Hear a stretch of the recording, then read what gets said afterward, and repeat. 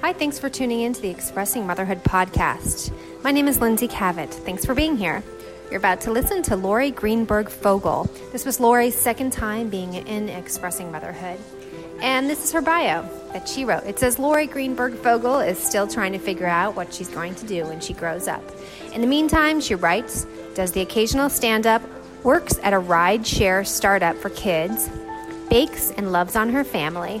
She lives in Culver City with her 2 kids, amazing soon-to-be wife, and too many cats. And here is Laurie Fogel in Expressing Motherhood. Sometimes it starts the week before. I find myself slip away a bit. Not really a depression, more like melancholy. I don't want to feel this way. It's my birthday. I'm supposed to be happy, right? Instead, I'm an anxious, hiding, waiting for it to be over mess. I don't want to admit to the sadness and emptiness I feel about the day I was born. Feelings of loss and abandonment as a baby given up for adoption. Searching for a mother who wasn't there, quickly followed by feelings of gratitude and guilt for the mother who was. Feelings I try hard to avoid, but they're never really gone.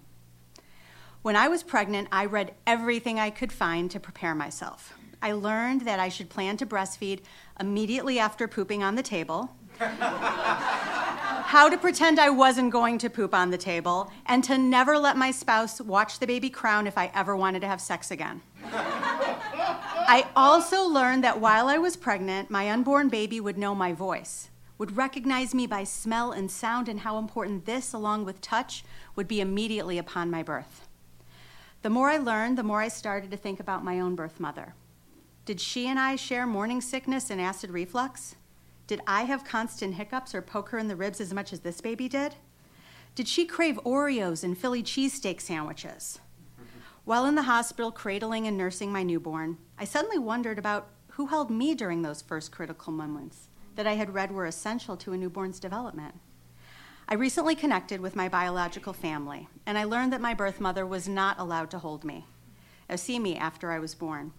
She never got to hold me, smell me, let me hear her voice. My adoptive mother explained that it was a full week before she and my dad were allowed to even see me. 1 week.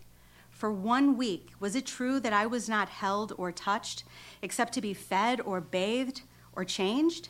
Did anyone soothe my newborn cries or just cuddle me?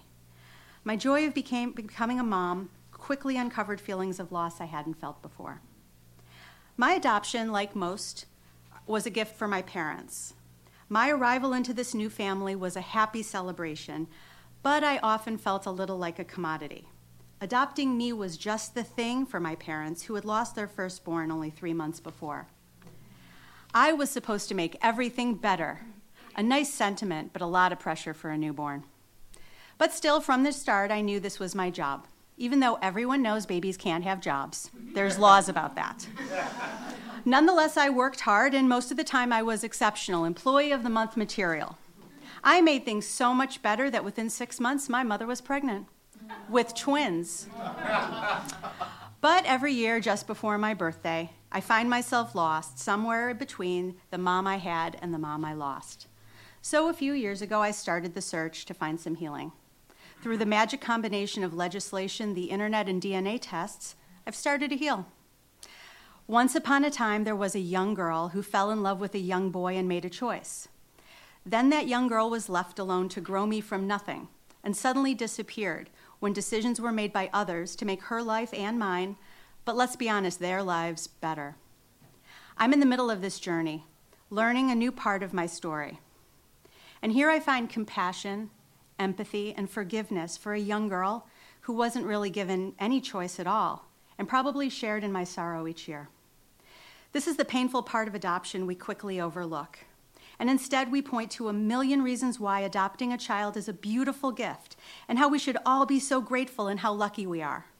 And I am lucky, but I'm also sad.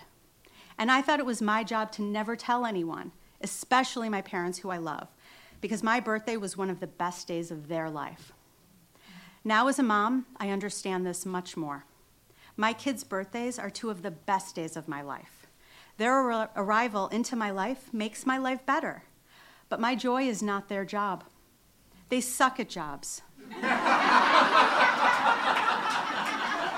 They can't do basic things like make a bed and not pee on a seat. How can I possibly expect them to fix what's inside of me? I don't. I'm still lost between being happy for what I have and longing for what I missed. But my birthday means more now because it made it possible for me to become their mom.